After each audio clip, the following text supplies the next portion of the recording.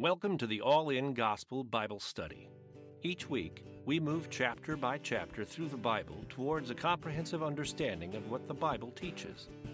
All-In Gospel is recorded live in White Bear Lake, Minnesota, featuring Dr. Sean Dickers. You can support this broadcast by subscribing or donating at the allingospel.com website.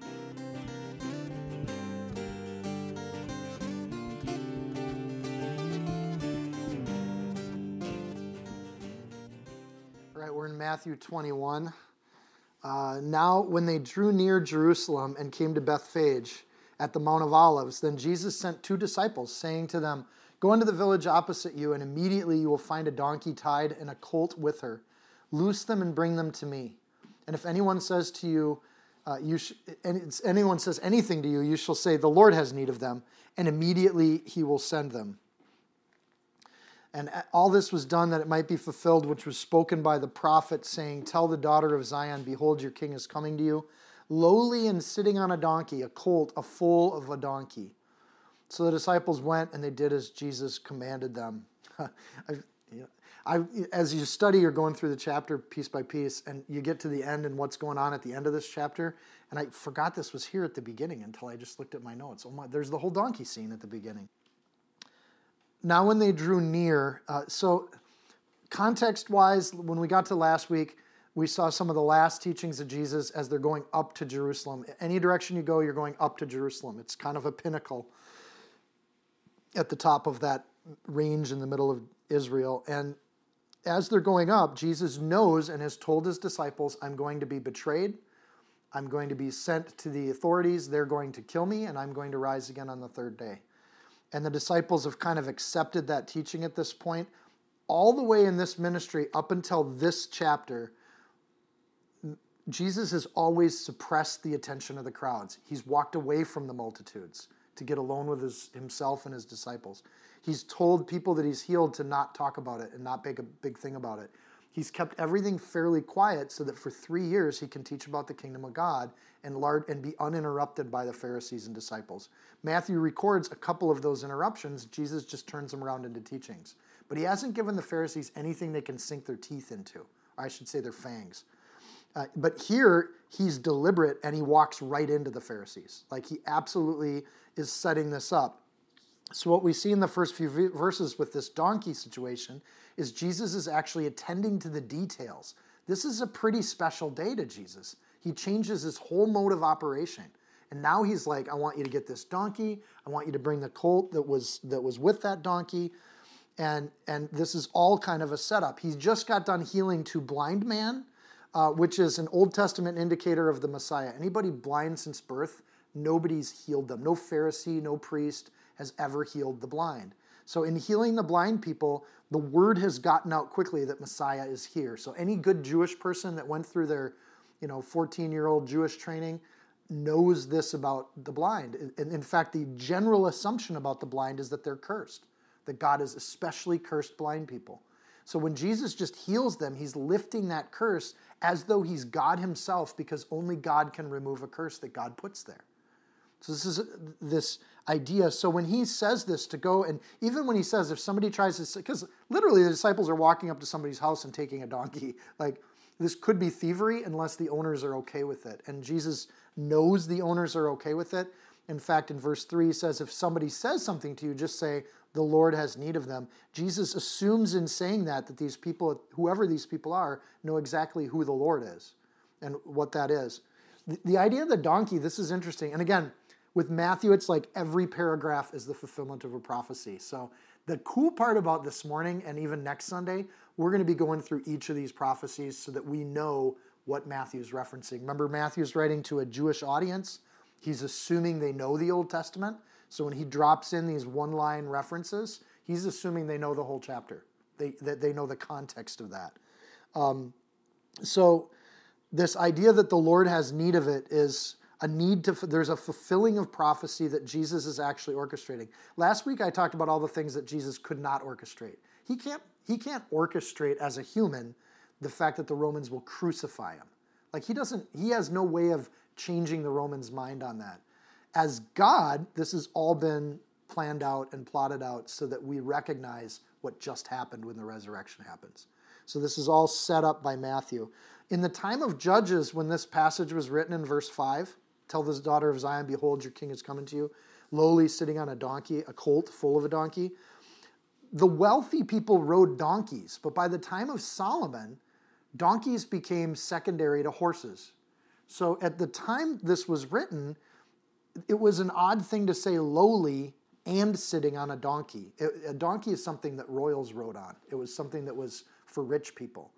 And as time passed, when Solomon comes around, the prophecies that are getting told around this is suddenly these donkeys become less regal. So it's an interesting prophecy in that sense, but it fulfills prophecy perfectly. The prophecy we're referring to in verse 5 is Zechariah 9:9. Get your notes ready today because there's going to be a lot of these references. Rejoice greatly, O daughter of Zion. Shout, O daughter of Jerusalem. Behold, your king is coming to you, and he is just and having salvation, lowly and riding on a donkey, a colt, the foal of a donkey. So the part that Jesus leaves out is interesting. He leaves out, he is just and having salvation, and which is true, but he kind of skips over that part and just points out that the king is the focus and that there needs to be a donkey to ride on that's a focus that's there. So lowly in that Jesus doesn't even own the donkey. He's borrowing it. He comes in publicly at this point. Historically, through the Old Testament, when a general would ride up into the city, there'd be this massive celebration. So and largely with the military connotation to it, Zechariah clearly identifies how the Messiah will present himself. If I just read the next verse, Zechariah 9:10, I will cut off the chariot from Ephraim and the horse from Jerusalem. I won't use a chariot and I won't use a horse. It's not going to be a military entry. The battle bow shall be cut off. I won't come in with weapons. And he shall speak to the nations. His dominion shall be from sea to sea and from the river to the ends of the earth. It's interesting the part that Jesus quotes and what goes on either side of it is this idea that all of Jerusalem will be shouting. The king is coming, as the party says. He's going to have salvation, as the party leaves out. He's going to be riding on a donkey. He says that part, and he leaves off this kind of part in Zechariah 9:10. I won't be coming in as a military leader. I'm going to come in, and the whole city's going to celebrate. The problem with that prediction, if you're not seeing what Jesus is doing right now, is that it hasn't happened before that a non-military leader or a non-political leader has been celebrated as they've walked into the city.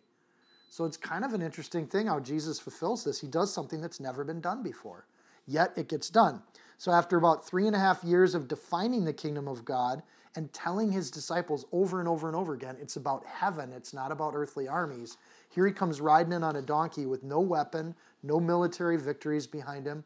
He has not taken power as a king in the sense that the world looks at it. But in reality, after 3.5 years, he has established himself as the king of a new kingdom, a new group of people following Jesus around. And he's got these disciples, and there's these people that are there. Because we're teaching in 1 Samuel 2, I don't miss the connection to the fact that David, for a season, had a group of people following him around as God built a new Israel through David, even under the reign of Saul, who he had lifted his hand from. Same thing's happening with Jesus and the Mosaic priesthood. Verse 2, the donkey tied in a colt. He has them bring 2 animals, but he only rides one of the animals. Part of the reason for that in Mark 11:2, Mark points out the fact that the colt had never been ridden before. If you try to ride a 4-legged animal that has never been ridden before, that generally doesn't go good. Like there's bucking broncos, there's bulls at rodeos that tend to kick their owners off. Animals that haven't been ridden don't like to be ridden for the first time. When he hops on this colt, having the mother nearby can help keep the colt maybe settled down, or maybe the colt's settled down as the 2 disciples bring him back. But when Jesus gets on this donkey and it doesn't kick him off, that's a full-on miracle. And it's one of those kind of subtle miracles that, wow, the colt didn't even kick him off. Like the donkey knows who its owner is. And you can't miss the connection to Balaam and the donkey speaking God's voice through a donkey. Like there's this idea that God's kind of mirroring and reflecting huge sections of the Old Testament. So Jesus rides an unridden donkey into town. The fine print supports Jesus' means. He's not coming in as a military leader or a civic leader. He's coming in as a spiritual leader. a king of a new heavenly kingdom, that it might be fulfilled.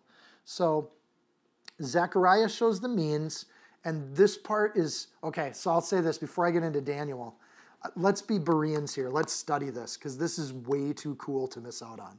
Get your notes ready, because I'm going to go fast through some of this. I've heard this referenced a bunch, but as I studied for this week, I really wanted to nail down. I've heard, like, when Jesus came in on Palm Sunday, he came in on the day that was predicted in prophecy. So I just want to unpack that. Okay, how is that the day? And by the way, this is why the Pharisees get so upset, is Jesus is stealing the day, right? This is the day the Messiah is supposed to show up. Well, how did they know that? So they know how he's going to show up, lowly riding on a donkey, Zechariah, but with Daniel, they knew the day he would show up. This is why Jesus picks this day to make this happen. It's a big deal. So as Israel's getting carried away captive to Jerusalem, one of the prophets, Jeremiah, and I'm in Jeremiah 29, and I'll read a couple different verses here from Jeremiah 29. Jeremiah gives a prophecy. As the nation of Israel is hauled off to Babylon because of their sin, Jeremiah is the mourning prophet. He tells them that they did something wrong as they're being punished. Like what a horrible job for a prophet. But he says in Jeremiah 29, verse 4, "Thus says the Lord of hosts, the God of Israel, to all who are carried away captive to Babylon, whom I've caused to be carried away from Jerusalem to Babylon, build houses and dwell in them, and plant gardens and eat fruit." In other words, you're going to Babylon, make yourselves cozy. You're going to be there for a while. Like, buy your houses, set it up, hang your pictures, get your playlists ready and set, so you just relax, because you're going to be in Babylon for a long time. And then in verse 10 of Jeremiah 29, it says, For thus says the Lord, after 70 years are completed at Babylon, I'll visit you and perform my good work towards you and cause you to return to this place. God never punishes without giving hope. Like, there's a final judgment, but when he's dealing with Israel, he always says, if you do this, I'll do this, and if you do the other, I'll do the other. But there's always this hope and this chance. So get comfortable in Babylon. Don't stray from God.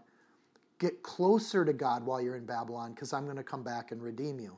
Verse 11, "For I know the thoughts that I think towards you, says the Lord, thoughts of peace, not evil, to give you a future and a hope." He's talking to Israel here. Jeremiah 29, verse 12, "Then you will call upon me and go and pray to me, and I will listen to you." After you've been in Babylon for 70 years, you're going to pray to me, or 70 years here. I'll listen to you, because you're going to be drawing closer to me while you're under persecution there. "And you will seek me and find me when you search for me with all your heart." So you're being punished. You're losing your country, but get closer to me and learn from this discipline. Don't just stray and follow after Babylonian gods. So some people do stay faithful to God. Some people fall away. We got great stories. There's Shadrach, Meshach, and Abednego. There's the Daniel in the lion's den. They go through persecution, but there's some of them that stay faithful to God. And they lead and inspire the rest of a large group of Israelites to also stay faithful to God. So then we're going to jump forward. We're going to leave Jeremiah. We're going to go to Daniel 9. So now they know God's going to come back for them, and they know it's going to be in 70 years he'll come back for them. This issue that Daniel repeats, Daniel then is Daniel the prophet. He's in Babylon, and he's referring to this as they're closing in on the end of their time in Babylon. He remembers this prophet Jeremiah. I, Daniel chapter 9, verse 2, "I, Daniel, understood by the books the number of years specified by the word of the Lord through Jeremiah the prophet, that he would accomplish 70 years in the desolations of Jerusalem." Jerusalem's desolate.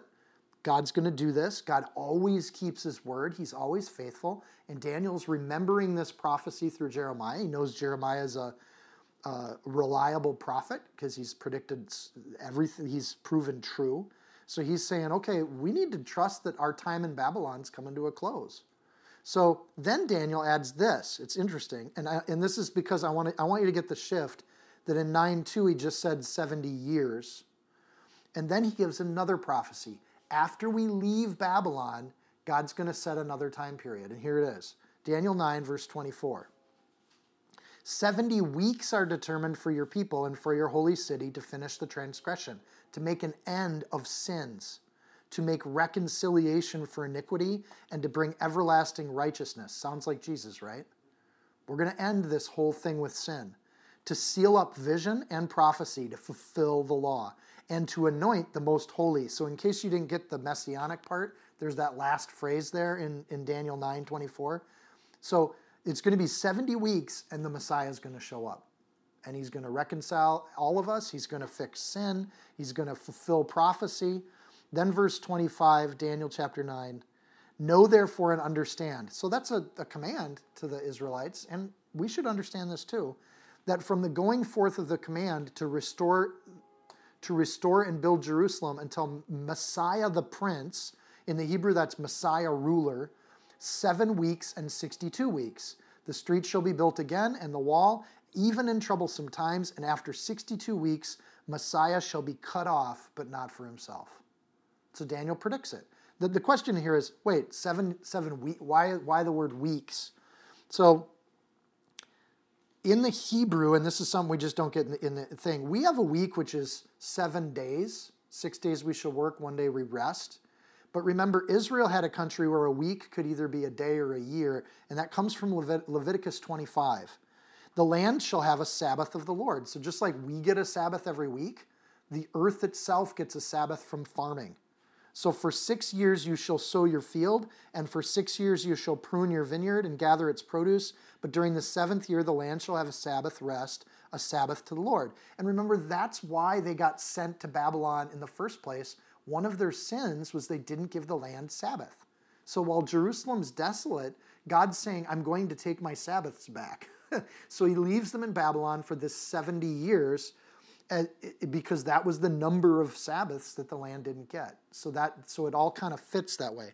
So when Daniel's talking about 70 weeks, and those weeks go by and the prophecy doesn't come true, none of the Jews got upset about that. They're like, oh, these are years.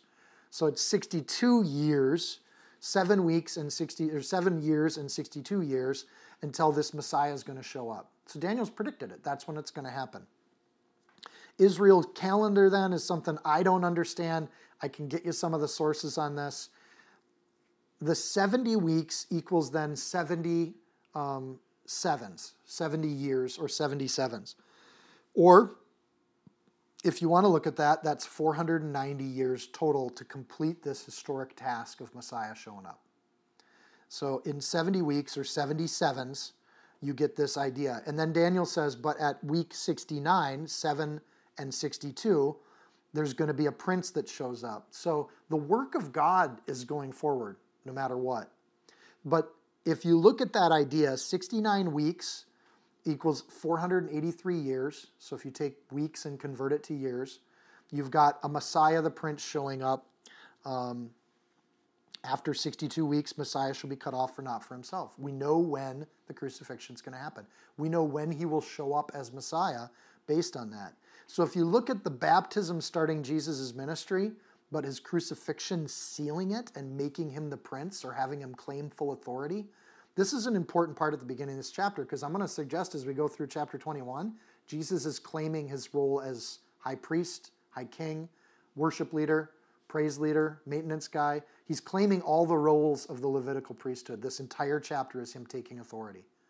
So if you look at this 483 years for Messiah the Prince, he's claiming his authority on this day and on this period of time right here. So if there's then 62 or 69 weeks, then we still have 1 week left, this 7-year period where Jesus or Messiah is doing his work. And this is where you get the theory, or if you are into doctrinal theological points, it's called dispensationalism. The dispensation of God's will happens over time. And so you got the 69 weeks between the establishment of Jerusalem and Messiah, and then you've got 1 week or 7 years just dangling out there. That dispensationalists say that hasn't been dispensed yet. This is where you get all the end times theology that comes out of Daniel. There's going to be a 7-year period, 3.5 years of tribulation, and 3.5 years of this. We won't deal with the 1 week because we're not on that passage. We are on the day Jesus shows up and walks into town. So this is where this gets kind of cool. So the Jewish and frankly the Babylonian calendars, you both use a 360-day year. That means there's 69 weeks of a 360-day year. I didn't do the math on this, but I'm going to trust the math person used a calculator. That's 173,880 days from when the mandate is given to establish Jerusalem. So 100 years after Daniel's prophecy, Artaxerxes Longimanus, on March 15th, 445 BC, gave the order to rebuild Jerusalem. It happened. So I'll read that. It's recorded in Nehemiah 2, verse 1. It's also recorded in Babylonian records. So we've got verification on that.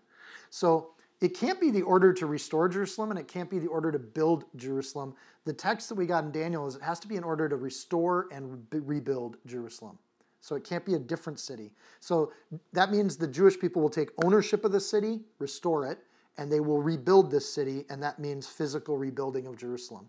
So Nehemiah 2, verse 1, and it came to pass in the month of Nisan, in the 12th year of King Artaxerxes, this is how we know the date, and I said to the king, verse 5, if it pleases the king and if your servant has found favor in your sight, I ask that you send me to Judah, to the city of my father's tombs, that I might rebuild it. And so it pleased the king to send me, and I set him a time.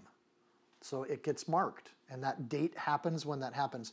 Artaxerxes says you're free to rebuild it, and you can then take control of it. They are persecuted by all of the people that are in the area of Jerusalem. Like when they rebuild Jerusalem, they have to have half of the people holding weapons and on guard duty, and half of the people doing masonry work. Like they build it under pressure, just like Daniel predicted he would. This is so precise to the day that liberal scholars have started to believe Daniel was written after the resurrection, which is ridiculous. Like it is absolute fantasy. So they brought the donkey and the colt, they laid their clothes on them and set him on them. Verse 7 of our chapter. The dating here is really clear about what they're doing. We have these first-person accounts that pinpoint the Passover, and the entire Jewish culture and calendar establishes that in this particular year, April 6th, 32 AD, is when this day is that they set Jesus on the donkey. So we have that day. If you want to deny that date or challenge it, you really have to challenge the entire Jewish calendaring system. Like they keep pretty good records. In fact, there's a stereotype that Jewish people are really good at keeping records. So this is something that God set it up and given a cultural attribute there. It's hard to deny that these records are accurate. So counting from March 15th, 445 BC to April 6th, 332 AD, guess how many days that is? It's perfect. 173,880 days. Jesus goes riding in on a donkey. Now, we're not the only people to do this math.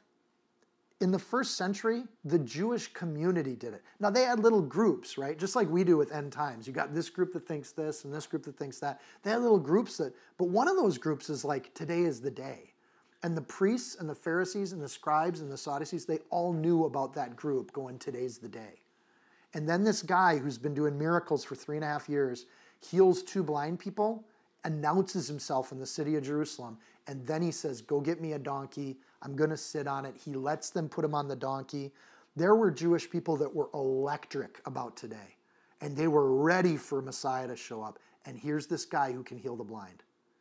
So they don't even need to know who Jesus is. The multitudes are coming out, and they're going to be excited about what's happening on this day. And those 2 blind men serve as 2 witnesses. I was blind, but now I see. So in verse 8, back in our chapter, I don't know, this is stunning. This is the stuff they should have taught me back in high school. Like, why don't we learn this stuff? And the reason we don't learn it is because it adds a lot of validity to what's going on with Jesus and what God had planned for the universe. Verse 8, and a very great multitude. Again, they're electric. This is the moment. This is the guy.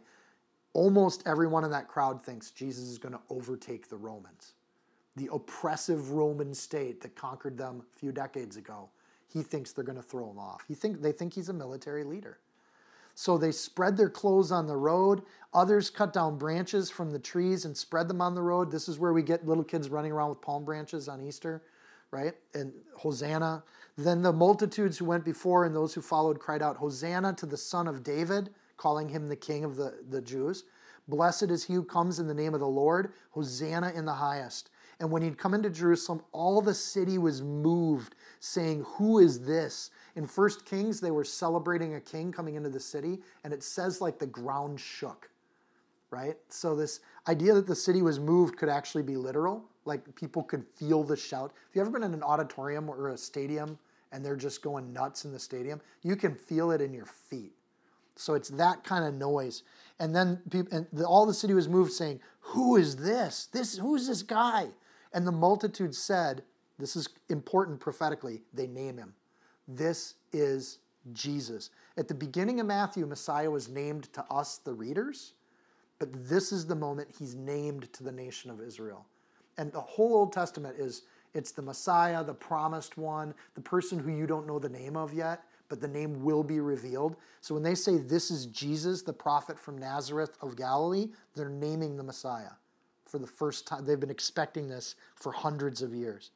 So again, this is like shaking up a soda can and taking your finger and putting it under the tab. And when you pull that tab, you know exactly what's going to happen, right? It's going to be everywhere. And that's exactly what happens. They name Jesus. It's like pulling the tab on a soda can. And the city just erupts when he comes walking up that hill on a donkey. And they're throwing their clothes on the ground. Why are they throwing their clothes on the ground? That's ridiculous. Now your clothes are dirty. You just had a donkey walk on them. Why would anyone in their right mind take their clothes and throw them on the ground? Here's why. 2 Kings 9:13. Then they hastened, every man took his garment and put it under him on top of the stairs and blew trumpets saying, Jehu is king. It's a Jewish thing. It's a Jewish tradition that when the king is riding up into Jerusalem, you lay down your clothes so you can walk on your clothes. It's an act of submission. It's an act of recognition. So, and it started back with Jehu, which I think is odd because you got Jehu as the name of the first king they did this for, but it becomes a Jewish tradition. In the first century, this is a way of honoring that person. And then the cutting down of the branches and the trees and spreading them on the road, that seems like an odd tradition too. That actually comes not out of the Old Testament, but out of 1 Maccabees 13:51. So here's what it says in 1 Maccabees. The Jews entered the citadel with shouts of jubilation, waving palm branches, the musics of harps, cymbals, and lyres. So there's singing going on with this, and singing of the hymns and the canticles because a great enemy of Israel had been destroyed.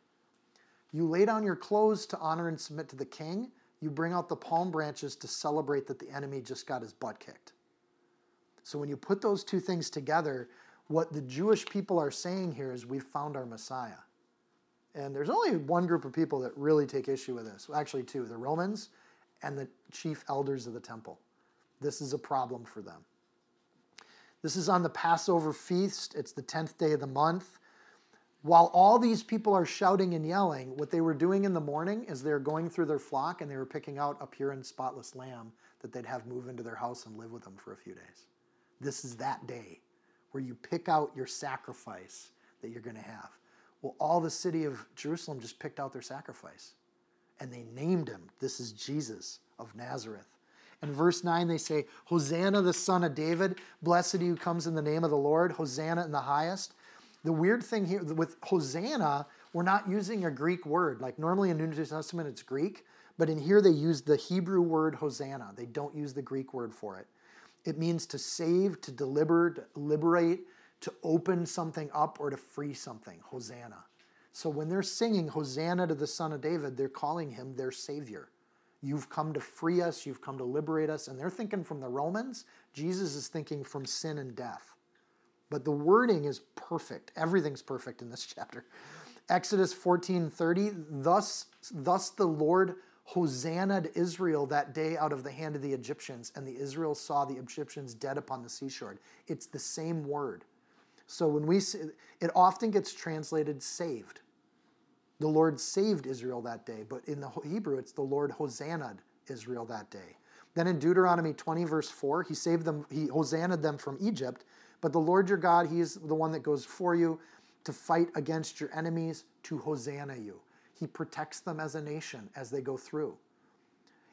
You'll fail in all the kings that you have, in Deuteronomy 28:29, and no king, no man is ever going to Hosanna you. So when they start singing Hosanna in the highest, they're calling Jesus God. Because again, Deuteronomy 28, verse 29, no man shall ever Hosanna you. Only God is the Hosanna of Israel. So when they start singing Hosanna around Jesus, They know exactly what they're singing. They're calling him the Messiah. He's God's voice. Blessed is he who comes in the name of the Lord. God is bringing salvation through Jesus Christ. And the Lord is working. So they're saying Hosanna to Jesus, save salvation to Jesus, the Son of David. Blessed is he who comes in the name of the Lord, salvation in the highest. It's amazing. Israel's told to not worry, Deuteronomy 33:29.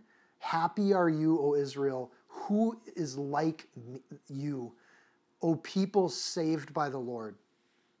So they're using a Hebrew word for salvation that really throughout the Old Testament only ever belonged to God or God's servants. So at the very least, they're calling Jesus God's servant, but when they call him Son of David, they're calling him the king. He has taken his kingdom and moved it into Jerusalem. So he is empowered by God. He's guarded like David was. But the multitudes knew exactly what they were saying. And they were saying it loudly, so the whole city shook. There's not one person in Jerusalem who didn't know what it was. And the ones that didn't know who he was asked, who is this? So when God's people get excited about things, this is why I'm excited about the baptism. When we sing songs, when we make a noise, when we're joyful, people are like, what's going on over there? It's the natural human reaction to people having fun. Hey, what's going on? So this is why in the 1920s they set up a tent and started playing music before they gave a teaching of the word. It's called a big tent kind of thing. It's why you'd have traveling evangelists. Hey, what's the hubbub? What's going on? Well, Billy Graham's coming to town. Or the Harvest Festival. We're going to fill up a dome and do that. When God's people make noise, the natural reaction of people who don't know say, who is this? What's going on? It draws that positive attention. And all you got to do is say, come with me. Come and see what God's people are doing. So it's not that all attention is good, but when you're singing, smiling, it gets under people's skins that aren't included in that. Like, why am I not part of the joke? You know, so this kind of attention is outstanding. What's going on? Why are you people so excited? It's all these people that knew that today was Messiah Day, and there's a guy riding in on a donkey. And it's not just any guy. It's a guy for 3.5 years who's been healing everybody who came to him. We know he's ordained by God. We know he's blessed by God. We're going to get behind him. The sad part about this is, like, the people in a few days are going to absolutely turn on Jesus because he doesn't turn out to be a military leader like they thought. And then they're going to just be like, kill this guy. He faked us out. We thought he was Messiah, and he fooled all of us. So kill him, crucify him, get rid of this guy. He messed up the day. Like, this was a big deal to go playing Messiah on the day the Messiah was supposed to show up. So you can see why they get angry. Here's the other thing. Luke 19, when he tells this story, he talks about how Jesus rebukes the Pharisees because they didn't know that it was the day. You guys were told when I would show up, and you didn't know the day. And he rebukes them for it. So this is part of why this is an important kind of thing. So while everybody's shouting and yelling, I'm thinking, okay, who are the other things in town? Like, it doesn't say how the city was moved. There's some that were worshiping Jesus with the palm branches and the praise, but there's others that just ignored him, like probably the Romans. Like, why would they care about some guy riding on a donkey? Oh, it's another Jewish thing. Wise men troubled the city exactly 33 years ago, and it uses very similar phrasing. When the wise men showed up to Jerusalem, it troubled the entire city, not just Herod. Right? That's Matthew chapter 2, verse 3. So now he's coming back to Jerusalem. Once again, he's troubled the city, and everybody's paying attention. Another group, the Pharisees and the Sadducees, they're likely, in verse 15 it says they're indignant. They're absolutely outraged that Jesus would have the gall to pretend he's a Messiah on this particular day. This was the Messiah's day, and Jesus is stealing it, is how they would have seen. They've already determined he's not of God. So this is a how dare he thing. But all the city is moved. Something's happening with everybody. As always, Jesus becomes a great divider. He divides people that believe in him and people that don't. So this is, what they don't know is this is God himself who made himself their salvation. He's the chief cornerstone, and this day is marvelous. They should just be celebrating. This is it. Psalm 118:24, this is the day with what the Lord has made. We will rejoice and be glad in it. And this is Jesus. He's the prophet from the Nazareth, the Galilee. The people that are kind of explaining who it is, it's interesting that they just call him a prophet. right? That's one of the critiques of the Bible. If you talk to an atheist, well, he's just a prophet. Or if you talk to a Muslim, Jesus is just a prophet. So it's not quite like they get it right. And again, in a few days, they're going to want to crucify this guy. These aren't followers of Jesus. These are people pretty excited that there's a big event going on. And they're jumping on board with that big event. That page won't do. Okay, we're just not going to teach that stuff. Therefore, my people shall know my name. So this is the other piece of it. Isaiah 52:6, that's another prophetic reference. It says that on this day, when the Messiah comes, the people shall know my name. And they shall know in that day, the day, that I am he who speaks. Behold, it is I. Isaiah 52, verse 6. Now, Messianic stuff, Isaiah 52, 53, like, we love those chapters, right? They absolutely point to Messiah. But this is another, the point that they shout out, and Matthew points out that they named Jesus. This is important because that's another, like, check off another prophecy that gets fulfilled, which is almost every sentence in this chapter. So Jesus knows that they're going to turn on him. Luke points out that as he's riding up into the city, he's actually crying. So he's weeping over Jerusalem as he rides up into the city, as they're celebrating and shouting his praises, because he knows judgment is coming. Nazareth of Galilee. Again, in the past when we've seen Jesus of Nazareth, it's almost been derogatory. It's such a little town, but it's such a little town they have to note the region. It's not just Nazareth, it's Nazareth of Galilee. It's like this small town up north. But we don't see a lot of derision in this reference to it. Like God has taken the things that are humble and he's elevated them up. We're going to get into a series of events. We're going to, before we get into verse 12, we'll get into a series of events, each one, and this is my read on it. I think what Jesus is doing, the rest of this chapter looks a little like just random at a cursory reading of it. And all of it's good, and there's points in each one you can draw out. You can do whole sermons on each of these things. But for me, I'm trying to look for, like, why did Matthew put these things in order? And they look so random. Turning over tables in the temple, withering a fig tree. Like, it just seems so like a collection. And one explanation, which is valid, is this is just what happened. So it's historical. Another explanation of Matthew is that throughout Matthew, he's had to cut and paste the things that he wants to. I mean, there's 3.5 years that he's reducing down to 21 chapters so far, right? So he's picking what he's going to say and how he's going to say it. And there's likely a lot more things that happened, but he chooses these things. So the Levites were redeemed of the Lord back in Numbers 3:49.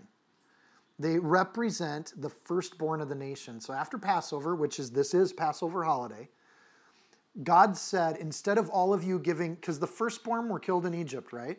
So Jesus says to the nation of Israel, instead of you each giving me your firstborn, because I claim those firstborn, they're mine. I'm your God, I'm the God Almighty, I get your first kid. Instead of doing that with every family in Israel, he says, here's what I'm going to do. I'm just going to take the tribe of the Levites. I'm not going to give them land. I claim all the Levites to be my servants. And that's how we're going to do it. So the Levites, to a person, actually represent the firstborn sons of all of Israel. That's why they settled in all the different tribes. It's that they have given their life as a propitiation for the debt that's owed by every family in Israel. Sound similar to Jesus? They're a stand-in.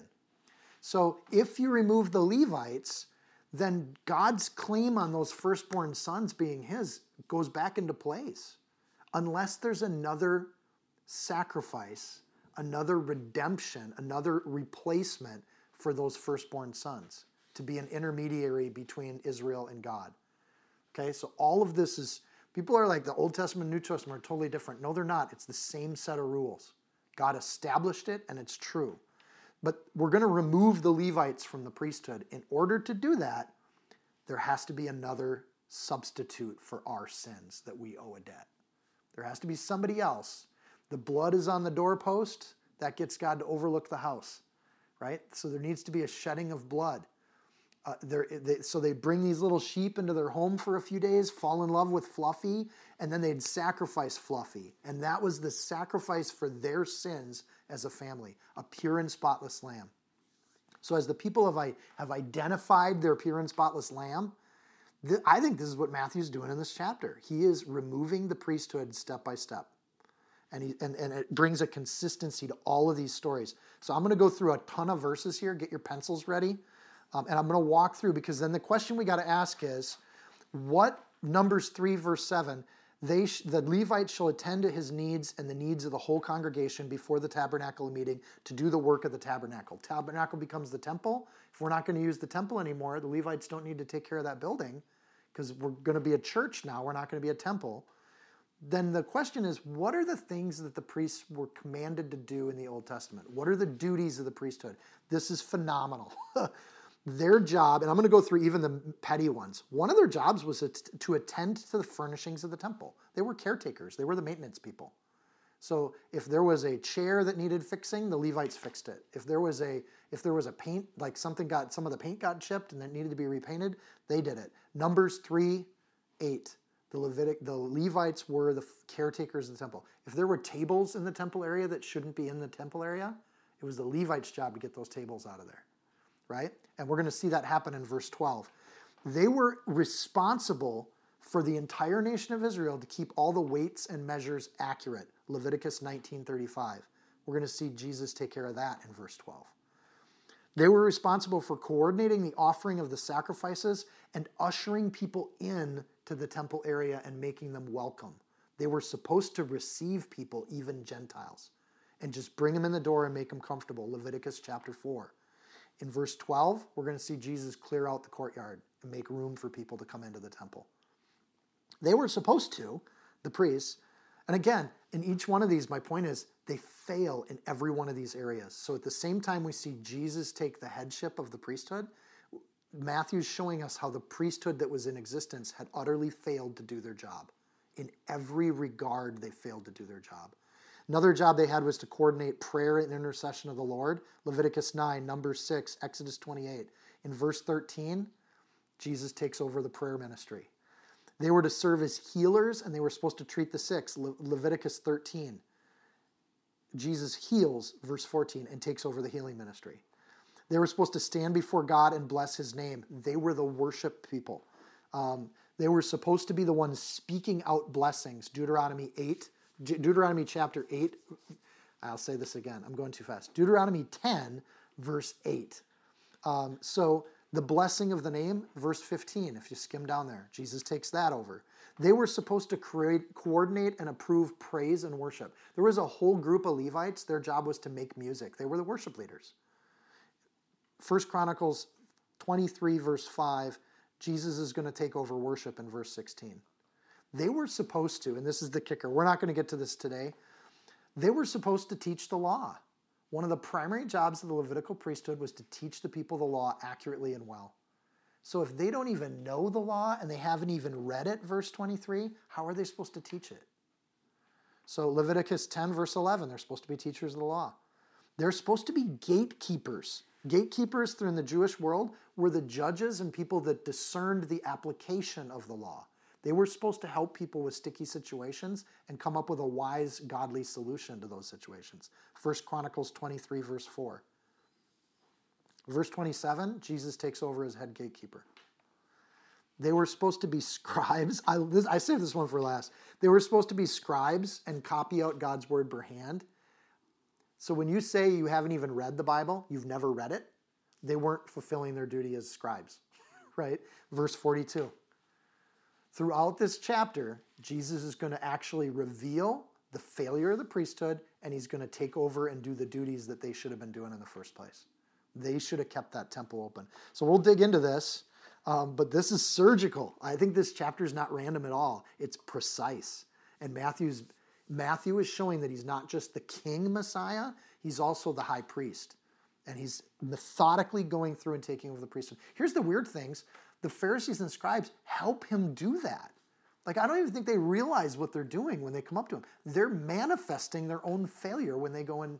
They should have just stayed back in their little rooms and had some grapes, and hung out. But they lose their own priesthood. And when the enemy just can't stop themselves. So verse 12, we'll start going through these. Then Jesus went into the temple of God. Whose temple is it? Is it the Pharisees' temple? Nope. It's God's temple. And drove out all those who were bought and sold in the temple. All those who bought and sold in the temple and overturned the tables of the money changers and the seats of those who sold doves. And he said to them, it's written, my house shall be called a house of prayer, but you've made it a den of thieves. You've failed as a priesthood to do your job. Mark 11, by the way, we know this is Monday, so he didn't come riding up on the pony and doing that. Like, this is a part. Jesus is being intentional here. He's not in a rage. And I think the world loves to paint this as Jesus in a rage situation. He's not in a rage at all. He's doing what a priest should have done. The priest should be like, get out of here. This isn't your place of business. This is the court of the Gentiles. This is an important spot. So he doesn't just get the sellers, by the way. That's the other thing. He's not just going after the money changers. Look carefully. He drove out all those who bought and sold in the temple. Anybody that came to the temple and they didn't bring their own sacrifice and they're just going to go pay the dove people for a dove, he kicked them out too. Sacrifice should cost you something. Like, David didn't just take the bread from the temple. He's like, no, I'll pay for that land, or I'll pay for that bread. When we give something to God, we're supposed to give it. So when people try to make that easy or convenient, they're taking something away from the process and what's important. So Jesus kicked out the people who bought in addition to the people who sold. Like, pay attention to what he's doing here. So it's the point of it is the key. The priests allowed this because they made money off of it. It's like Disneyland. Like, the Coke isn't just more expensive if you buy a soda at Disneyland. Disneyland's just making more money off the same soda, right? And it's well known to everyone that the priests are being overly picky on the sacrifices, so it's just easier to buy your lamb when you get to the temple. You don't have to transport the lamb, you don't have to walk the lamb, you don't have to fall in love with the lamb, because they're sweet little cuddly things sometimes. The priests are just going to make a stink about it. They're just going to say this isn't an approved sacrifice so that we have to buy their stupid lambs. So some stubborn people would say, no, I'll bring my own lamb. And Jesus didn't kick those people out of the temple. He kicked out the people that were part of this scam. Malachi 3:3, one of the last things that was said to the Jews before a 400-year period of silence about Messiah. He will sit as refiner and purifier of silver. He will purify the sons of Levi and purge them as gold and silver, that they may offer to the Lord an offering in righteousness. They knew they weren't supposed to do this. So Messiah's going to come. He's going to clean up the temple, and he does so. And in this, some of the people are like, oh, shoot, I didn't bring a lamb. Now I have nothing to give because Jesus just kicked those people out of here. So I'll wait till tomorrow. I'll come back tomorrow and give my sacrifice. But some of the people are like, well, praise the Lord, the lines just got a lot shorter. You know, I did my job. My lambs are right here. My doves are right with me. I'm good to go. So when Jesus overturns the tables, he takes over the job of maintenance guy. He's now the high maintenance guy of the temple. He's doing the job the priest should have done. People know it's a den of thieves. Jeremiah 7, Jeremiah gives a strong rebuke to the prophecy in the temple. Jeremiah 7:8, behold, you trust in lying words that can't profit. You will steal, murder, commit adultery, swear falsely, burn incense to Baal, and walk after other gods who you don't know, and then come and stand before me in this house, the temple, which is called by my name, and say, we're delivered to do all these abominations. Has this house, which is called by my name, become a den of thieves in your eyes? Behold, I, even I, have seen fit, says the Lord. It was prophesied that they would do this. And this is a symbolic act, and when he references a den of thieves, he's referencing that Jeremiah 7. The entire priesthood misses a chance to support their king. They should have just said, hey, thanks for cleaning it out. That was a problem. We knew it was a problem. We just needed somebody with the guts to do it. But instead of thanking Jesus, he just cleans house. Part of why he cleans house here is because he also references a house of prayer. This should be a house of prayer. You've turned it into a market. So what the temple was intended for matters, and Jesus, in clearing it out to make it a place for the Gentile, so there's the Holy of Holies, there's the place where the priests operate, there's the inner courtyard, and then there's the outer courtyard. The outer courtyard is the biggest area because it holds the biggest amount of people. And the outer courtyard was supposed to be where the university was. It's where all the people came to learn God's word. It's where all the people came for prayer. It was also the Jews called it the courtyard of the Gentiles because it's as far as a Gentile could get in the proximity to God's ark. So this courtyard of the Gentiles was the place where everybody could come and be in the presence of God and just pray and praise the Lord. There'd be song. There'd be people in the corner praying together. There'd be rabbis teaching the word over in that corner. All of those activities, what's it like when you got a bunch of goats or a bunch of sheep and a bunch of doves and you got a meat market right in the middle of where that's supposed to happen? It'd be like me trying to teach right now and some person over there is shouting out, I got lambs for $20, lambs for $20, and you're trying to teach the word. And Jesus is like, this is supposed to be for prayer out here. What are you doing with this stuff? So in clearing it out, and the reference of house of prayer comes from Isaiah 56, verse 6. It makes me want to go back and just reread all of Isaiah.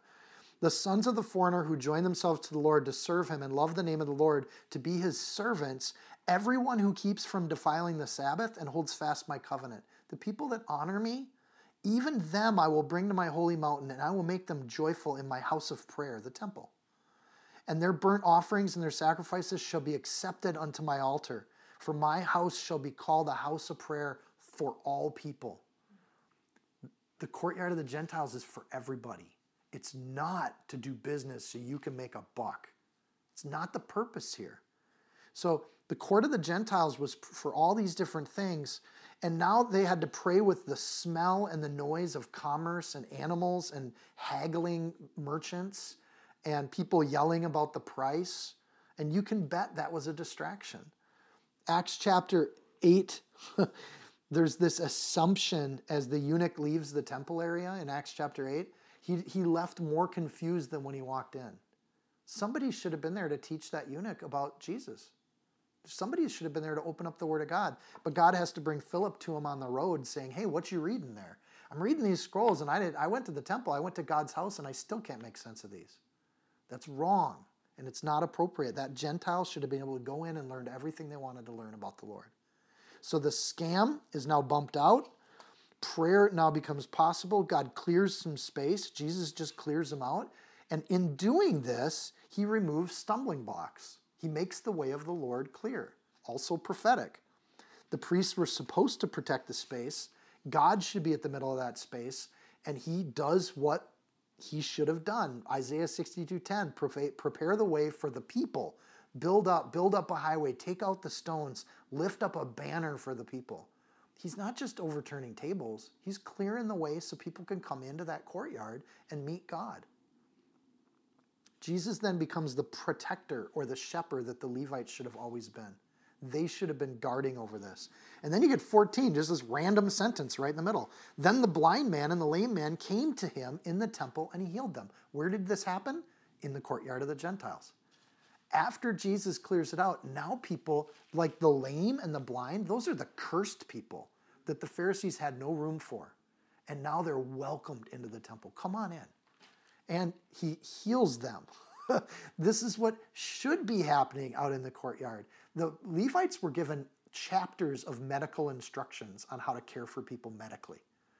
They were supposed to be the doctors of the society that gave free health care to anybody that would walk in. Now their health care was not very high tech, but it was loving, and it was thoughtful, and it's actually scientific. Like, it actually works. I remember when I first came to a church. Nobody comes to church perfect their first time. Nobody does. It was such a mess. I was so dark in my heart when I first walked into a church. All I knew is that might be a place where there's some light. But what if I went there and everybody just had problems? Like, what are you doing? What are you doing here? Aren't you Sean Dickers? Aren't you that punk kid? What are you doing in a church? Can you imagine that reception? You know, and these blind and these lame apparently didn't feel access to the courtyard of the Gentiles before Jesus did what he did. But now they can walk in. Well, I was lame. I had a lame heart when I first came to church, right? And the reception we get when we walk in the door, oh, I don't know if I should be, I'm not clean enough for a church. Baloney. None of us are clean enough for a church. That's what grace is. Come on in. Hang out with us broken people. We're just trying to follow the Lord. We gave up on trying to be perfect a long time ago. Come on in. Well, I shouldn't be here. I don't belong in this church. No. Our job is to welcome and do that, even when somebody's not mature. And I'm so glad that my first encounter with the church, I encountered people that loved me and wanted me to be there, even when I didn't feel like I should be, right? And just that idea that I was just some punk kid walking in by myself, where's your family? Nobody said that to me. They're like, oh, Dickers, yeah, okay, welcome. You need to be here. Like, they didn't deny sin. They didn't wash sin off or pretend like I didn't have a bunch of sin. They're just like, yeah, it's about time. Come on in, sit down, come sit with my family, come hang out with us. What are you doing this weekend? Come on in. And that idea of being honest about sin, calling it what it is, but not getting caught up on it. Jesus then starts to heal people, which is what should happen in the temple. Jesus becomes the high healer. He becomes the head doctor of the temple. And he starts actually doing what the priests and the Pharisees were not doing. And then you get to 15. But when the chief priests and scribes, this is the part that kills me, they saw the wonderful things that he did, and the children crying out in the temple and saying, Hosanna to the Son of David. They saw the wonderful things that he did, but they didn't see what he was doing. And they didn't join in the praise. They didn't celebrate. By not praising with the kids, they're failing in their duties to be the worship leaders in the temple. This was their responsibility, was to organize and coordinate and lead praise. I don't know if you've heard kids singing. It's charming. They're not good at it, but that's part of what's beautiful about it. And God gives kids these voices that haven't fully fixed into their adult voices yet, and it sounds beautiful in its unorganized kind of way.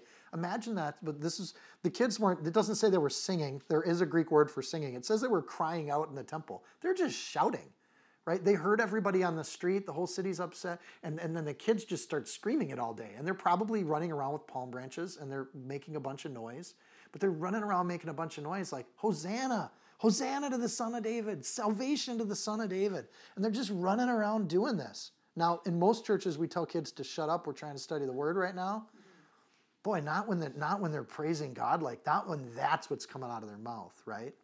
And kids do that. They don't have a problem with worship. They get it, especially really young kids. So without any coordination or organization, they're just giving this honest praise for God. And God's coming into the temple in the form of Jesus Christ. Jesus should be getting glorified when he shows up in his own temple. And he is getting glorified. It's by unorganized kids, not by the priests who should have been singing those praises. This alone should outrage Jesus. Jesus should be furious that he showed up in his own temple and the priests there didn't bother to worship him or praise him. But this is what outrages the Pharisees. And they're like, these kids are calling you Messiah. They're calling you Savior. They're calling you King. Jesus, you should stop these children. Shut them up. They're indignant is the word that gets used. They were indignant, and they said to him, do you hear what these kids are saying? And that's not a friendly question, right? They're not coming to him as teacher like, do you even hear what these kids are saying about you? They're calling you the Messiah. Jesus this time doesn't run from it at all. He doesn't duck the title. Jesus is, the word indignant there in the Greek is aganakteo. In the King James, if you have a King James, it says sore displeased. They're so angry it hurts. They're just red-faced, like where their veins are popping out of their forehead. This is an abomination happening in front of them. So in verse 10, when it says the whole city was moved, we get to see how they were moved. Jesus' wonderful acts are a threat to their priesthood. In fact, he's already taken over a number of priestly jobs. Maybe they actually recognize what he's doing here. He's healing, but now he's directing praise. He's becoming the head worship leader. The hypocrisy of the Pharisees is horrible. They're not upset about systematic theft and false weights in the temple and robbing people. To them, that's okay. But healing and children singing praises and the proper use of the courtyard of the Gentiles, that's bad. Think of how flipped they are. Like they're calling evil good and good evil. They just got it all backwards. And man, it amazes me how this happens. Jesus shows them exactly what they are to everybody. Like people are getting healed. He's teaching. He's clearing out these people that shouldn't be there. Gentiles start walking in and, we got a new person in charge here. Look at this. I can walk in. It's not noisy. Those people just got healed. They're shouting praises. The children are running around shouting praises. Like, what is this? this wild move of the Holy Spirit. And the Pharisees are like, what is this? And they just got it all wrong. Jesus doesn't break the law here. The space is exactly meant for what we see here. This is what the temple should have been. It's beautiful. Kids running around singing, people getting healed. All of it's happening there. Verse 16, and Jesus said to them, the Pharisees, have you never read, out of the mouth of babes and nursing infants you have perfected praise? He's referencing Psalm 8, which also has we all know how great, how excellent is your name in all the earth, right? It's an utter praise song for the Lord. So he's referencing that when he says this verse, out of the mouth of babes and nursing infants, you have perfected praise. So in answer to verse 16, like, do you hear what they're saying? His answer is, yeah, and it's perfect praise. I hear what's going on. It's perfect. Ah, what an answer. Who's in charge of worship now? Who just took over the worship? He's actually judged and deemed the child's worship as appropriate and good. He's the worship leader. So he shows that they are utter failures at this, one of their key jobs to sing praises to the Lord, and he is deeming these kids now in charge of that. Like, these kids are going to do the job because you guys can't. So those songs are heard. They're heard by God, and it fulfills another prophecy. So kids get praise. It's super easy. I also think Jesus just threw in here that he has another chance to say, have you never read? This is building. He said, you should read earlier in Matthew, and I didn't bother to look up the verses. And then he says, well, clearly you didn't read. And now he says, you have never read. So he progressively points out they're failing to actually read and study the Bible. And in this, he's building towards another role which they should have. They're trying to test Jesus, but he's actually testing them. And he's coming into his temple to take charge of it. And I just love this. The other thing is this happens over Passover week. So he's coming back day after day. And so those money changers, they probably were set up within a day. But Jesus came in, took the authority, and at some point he's going to yell at that fig tree and wither it and say, you guys don't have any fruit. I'm done with you. And that's actually what's coming up next. I'm going to do one more sentence. Then he left them and went out of the city to Bethany, and he lodged there. In this process of taking the role of the high priest and coming into the temple and taking that role and realizing the utter corruption in that system, then he left them and went out of the city to Bethany, and he lodged there. God himself did not lodge in his own temple, and he didn't take up residence there. So what the purpose here wasn't just to clear out the money changers forever. Like, he's not coming back day after day to do that. But he came in and he proved that the Pharisees hadn't done their job. So he's not a Levite. He's of the tribe of Judah. But he's going to take over this. He's going to exchange this priesthood for a holy priesthood called the church, us. He's going to say, these people can do it better than these Levites can. They've been trained since birth. I've been trained since I accepted Jesus. And when we pull out the guitars and we're singing praise to the Lord, we're doing what these Pharisees couldn't seem to figure out how to do. And we don't have to be perfect at it. Like, kids weren't perfect. You know, we just shout it out. And it doesn't have to be good, but it's honest, true praise to the Lord. Same with prayer. Same with fixing the chairs and same with being ushers and deciding, making the way clear so people can get in here. Somebody who's hospitable and they know how to make people feel welcome. Somebody that know how to give solid, truthful medical advice and help people with their health, right? People that figure out the weights for money changers, people that understand finances and can help other people in the body. These are all ministries in the church that we help each other live life and do life. It's what these priests should have been doing. And Jesus is taking that authority and he's going to then hand it to the disciples. And that's what we'll see as we go into the rest of the chapter. He's going to hand that prayer right over to the disciples. Anything you pray for, it's going to happen. So as you're acting in that role, there's a blessing in that. So, and we'll get into that too, because people get tripped up on the theology of that. You know, if I ask for a new Corvette, I'm going to get it. No, that's not how that works. There's a spiritual element here that we'll get into next week. But then he left. He doesn't stay to fight it. It's like God has a plan. These were all things he was doing that were necessary acts of Jesus to fulfill the law and to formally take away these authority aspects from the church. It's just one way to read the chapter. For me, it makes a lot of sense. he has now taken over much of the roles of the priesthood in the temple. And for me, that just makes sense of these really disparate sentences. Like, oh, we're checking off the list. So Bethany, just so we know in verse 17, that's a suburb of Jerusalem. You have to go down into a valley that has it's where all the Jews bury themselves along the wall of the city. And so you go down through a graveyard and you go back up another hill that's called the Mount of Olives. When you're on top of the Mount of Olives, you get that beautiful view of Jerusalem that we all see. When you search Jerusalem and it shows you the beautiful city, it's always from the Mount of Olives because you can see the Temple Mount and it's just gorgeous. So Bethany's right over the Mount of Olives. So you go down through a graveyard, up through the Garden of Gethsemane, and then Bethany's right on the other side of that hill. So he's a 20-minute walk. He's got a 20-minute commute to go into work every day at the office called the temple. So the other thing with the Bethany is it's generally the richer you were, the closer you stayed. In Passover, when everybody's migrating back to Jerusalem, the rich people got the spots close to the temple. Middle class and poor people, they had to stay outside of Jerusalem and then come into the temple every day. Like imagine going to the Ren Fest and you have to park in that parking lot and hike in every single time. And you think, oh, it'd be really nice to just stay at the Ren Fest. But, he gets a decent Airbnb, hangs out with Mary and Martha. He's got friends. He's got a free place to stay. And it happens to be in Bethany because Jesus knows people, And he gets that view. He gets to walk in every day and do it. And that's when we come back next week. It's that hike into the city where he goes by the fig tree. Because when you start going up the Mount of Olives, it's called the Mount of Olives for a reason. There's orchards. And there still are olive trees all over that hill. And apparently there was a fig tree in the middle at that point in time. And he comments on it. So let's pray.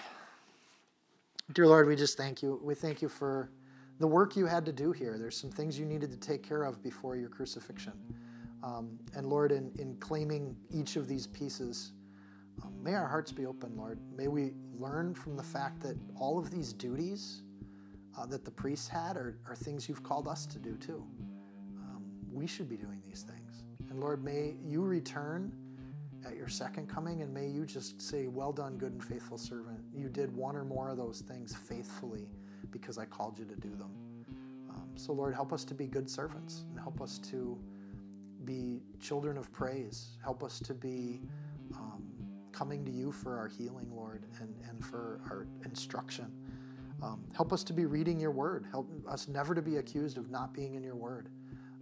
Lord, help us to clear the way for people and be welcomers and hospitable. Help us to open our hearts to friends and family and just invite them and welcome them. And Lord, help us to be singing your praises as our King and our High Priest, that we need no other intercessor before God. You're our intercessor before God. We thank you for that. Lord, help us to welcome people that aren't in the kingdom, that the doors are open, and that if they want to learn more about a living God, that this is a place they can learn and to do it in peace.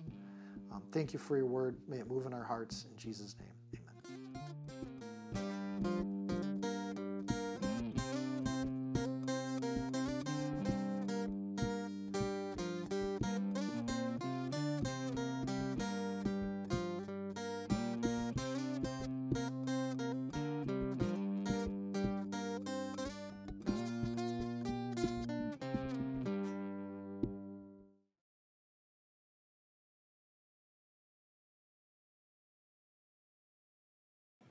If you found this teaching helpful, insightful, you can support this podcast by sharing it with a friend.